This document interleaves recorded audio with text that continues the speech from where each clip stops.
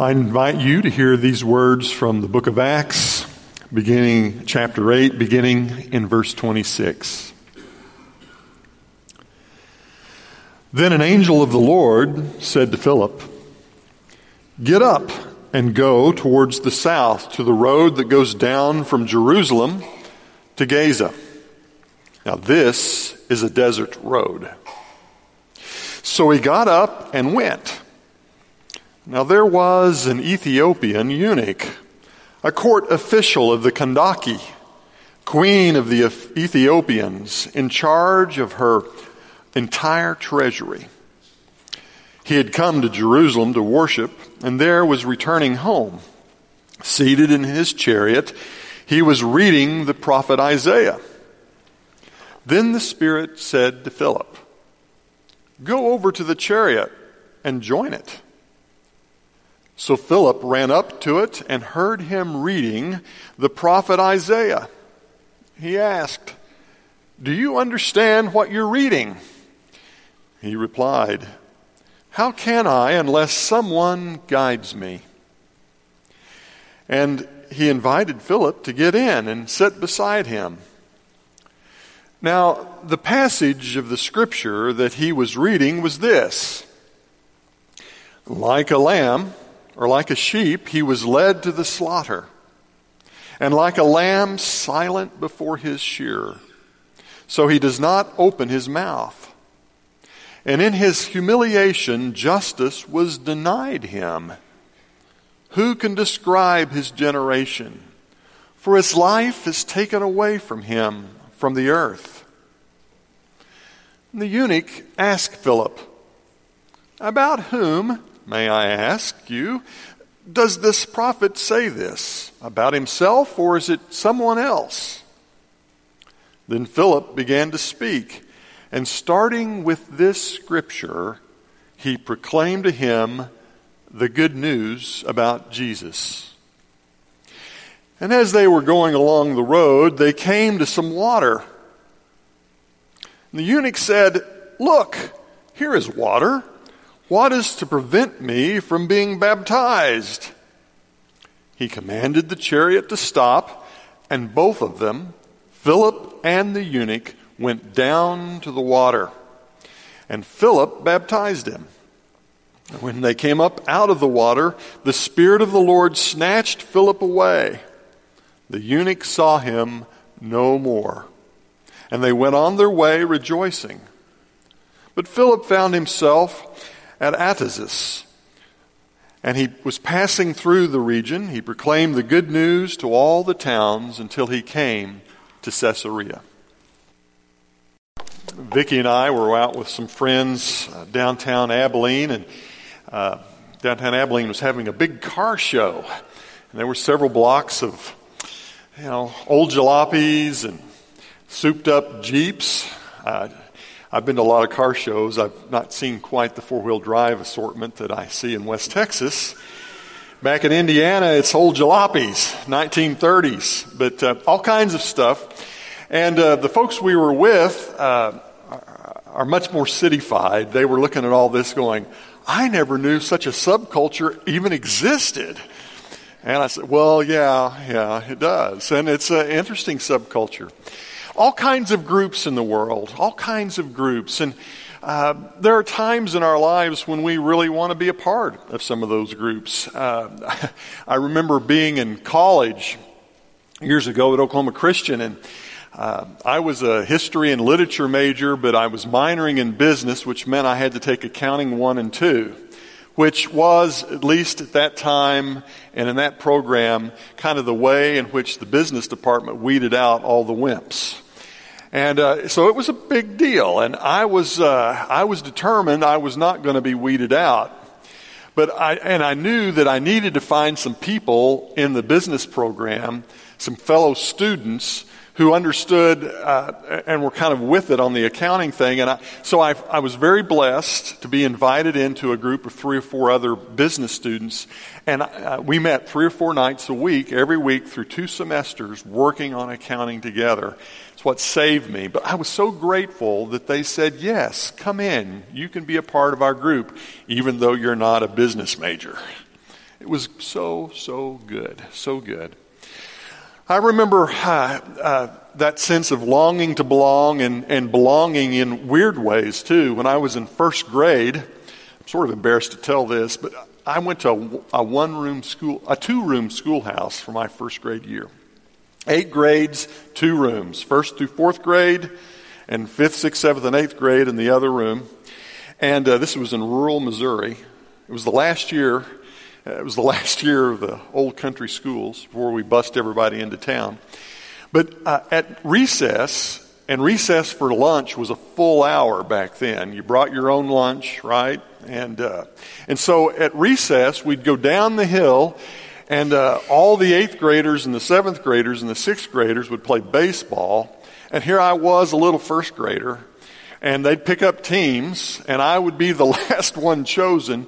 But they'd let me play. I kind of played the 10th position, sort of roaming around out in the outfield, picking up stray balls. But I felt so included because they let me play with the 8th graders. We long to belong. We long to belong. And the question often is, do we belong? Can we belong? It may be a question that some of us this morning even are asking when it comes to the idea of belonging to the people of God. Can I belong? Can I be a part of God's vision for things? Is it possible for me to belong? Well, this story from the book of Acts is speaking to that very question in a very deep and profound way. The book of Acts, written by Luke, who opens up the book by announcing that God's interest is not just for a few folks in Jerusalem. In fact, he announces that God's interest is not just for Jerusalem or for Judea or for Samaria, but actually to the uttermost parts of the earth. And now, by the time we get to chapter 8 in this story, he's beginning to share with his readers just how vast and how broad God's commitment is to everybody. And we pick up with this story in chapter 8 about a particular figure from Ethiopia. Now, in the ancient world, the world in which this Bible text comes to us, Ethiopia was like saying, you're from the backside of El Paso, Texas. It was like saying, you are from Timbuktu. In fact, that's exactly what he was saying. From the farthermost reaches of the known world, here we are with a figure from Ethiopia, from the farthest places of the earth. He is indicating to us something of how far and how far-reaching God's interest in humankind is. That somebody, even from Ethiopia, might be on the radar screen of the Holy Spirit of God. It's an interesting thing to consider. But not only that, we're introduced to this figure who's not only just from Ethiopia, he's also a eunuch. A eunuch. Now, eunuchs were in various different cultures of the ancient world, significant figures in various ways. But from a Jewish point of view, the eunuch was not as highly regarded. In fact, if you read through the old Bible, you'll find out that if a person is a eunuch, then they're excluded from the worship and life of the people of Israel. They are not to be a part of things. They're not allowed to worship at the temple courts. They are excluded in various and sordid sorts of ways. In fact, it's sort of strange that this fellow, who's an Ethiopian eunuch, who's traveled from the farthest reaches of the world to go all the way to Jerusalem, and now he's coming back. I'm wondering what happened to him in Jerusalem. He didn't get to go into the temple courts. He wasn't allowed to do that.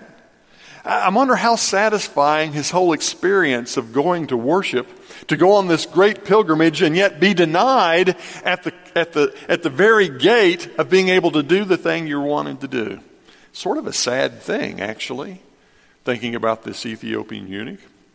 He's wealthy, he's powerful, but he's excluded. He's wealthy, he's powerful, he's got a manuscript of the book of Isaiah. He's traveling in an ancient SUV known as a chariot, right? He's got lots of things going for him, but he's not allowed to be a part of the group. He doesn't belong. He doesn't. And on his way home, he's traveling in this chariot, looking at this expensive, rare thing that an individual could possibly own, a manuscript of the book of Isaiah. And I'm so grateful that we got to hear from Isaiah 56 this morning, because I wonder if he had read some of Isaiah 56 and wondering, how in the world do I get to be included? How is it possible that I could be a part of what God is doing in the world? Could I be a part of all this?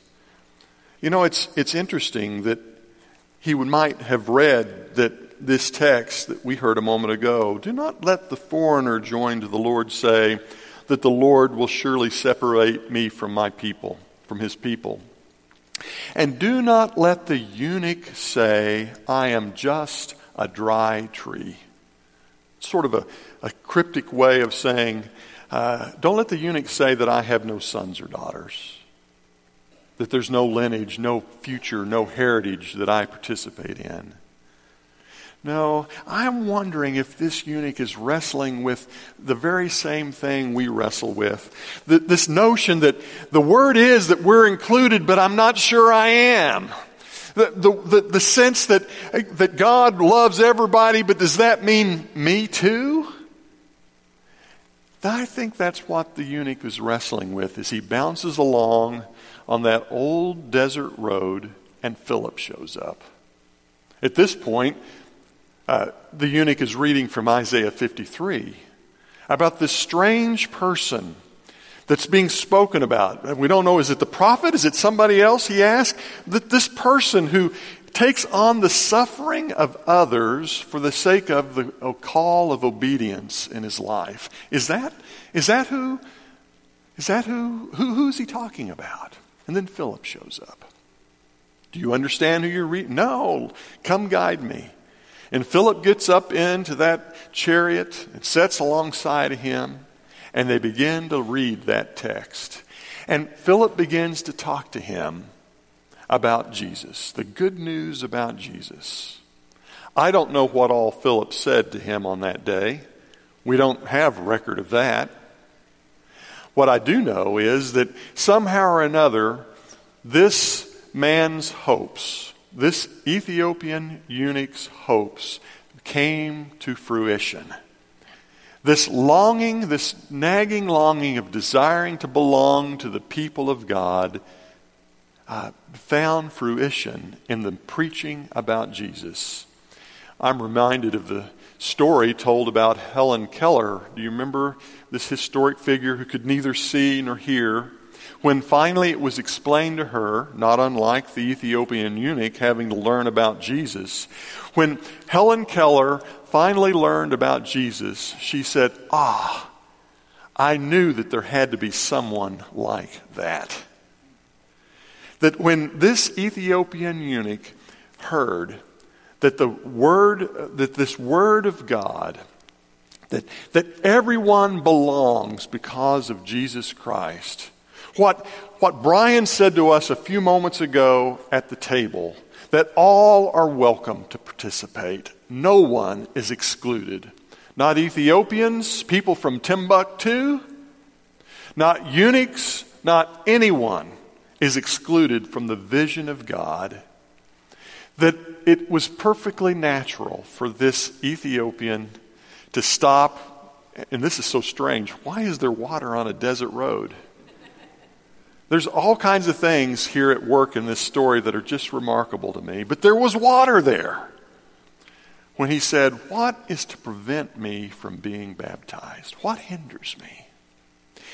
And that, folks, is particularly poignant because Luke is actually doing something in this whole book of Acts, with this notion of God's inclusion, of God's work, of the Spirit's action to bring about good ends. All through the book of Acts, this little word that we read, prevent or hinder, shows up repeatedly all throughout the book of Acts. It's sort of the trigger word for Luke to say, there ain't nothing going to hinder the work of God. What hinders me here? And just another chapter, Peter's going to say it again with the story of Cornelius. Remember Cornelius' story? And the Spirit of God falls upon Cornelius, another outsider, and upon his household, and he says, what should hinder us from baptizing these people? Or another chapter later, when Peter's reporting about all this back in Jerusalem, he says, why should we hinder the work of God? Or, the real kicker is the very end of the book of Acts. At the very end of the book of Acts. You ever wonder about the end of the book of Acts? It sort of ends strangely. Paul is there, and there's just this little editorial note that says that Paul is preaching and teaching. He's preaching and teaching the Word of God boldly and is unhindered. What's going on? Luke is trying to say with the use of this word throughout the whole book that God's actions to include all humankind in the scheme and work of God is going forward steadily, steadily, steadily, and there is nothing that can hinder the work of God in bringing all people to himself. Even Ethiopian eunuchs. Even whatever your story is, there is nothing that hinders the work of God as he reaches toward you. Maybe the better question is, what hinders you from responding to the work of God in your life? That's what I would say to some of us this morning. Maybe to the rest of us, it's another kind of question. It's the kind of question that says, if we are the people of God, if we're bearers of the Christ, then in what way might we, if we reflect honestly and earnestly about our life, is there ways in which we may be providing hindrance to others? In what way might we be actually creating a barrier by the way in which we act, and our behaviors, our actions, our doings? One way or the other, it seems clear to me that God is very intent in bringing all persons to himself. And that means that for some of us, we need to hear that message and come and embrace God's love. And for some of us this morning, perhaps it's a time for us to reflect in what way are we bearing the message of Jesus to others in ways that God's voice and God's invitation can be heard. What is it for you this morning?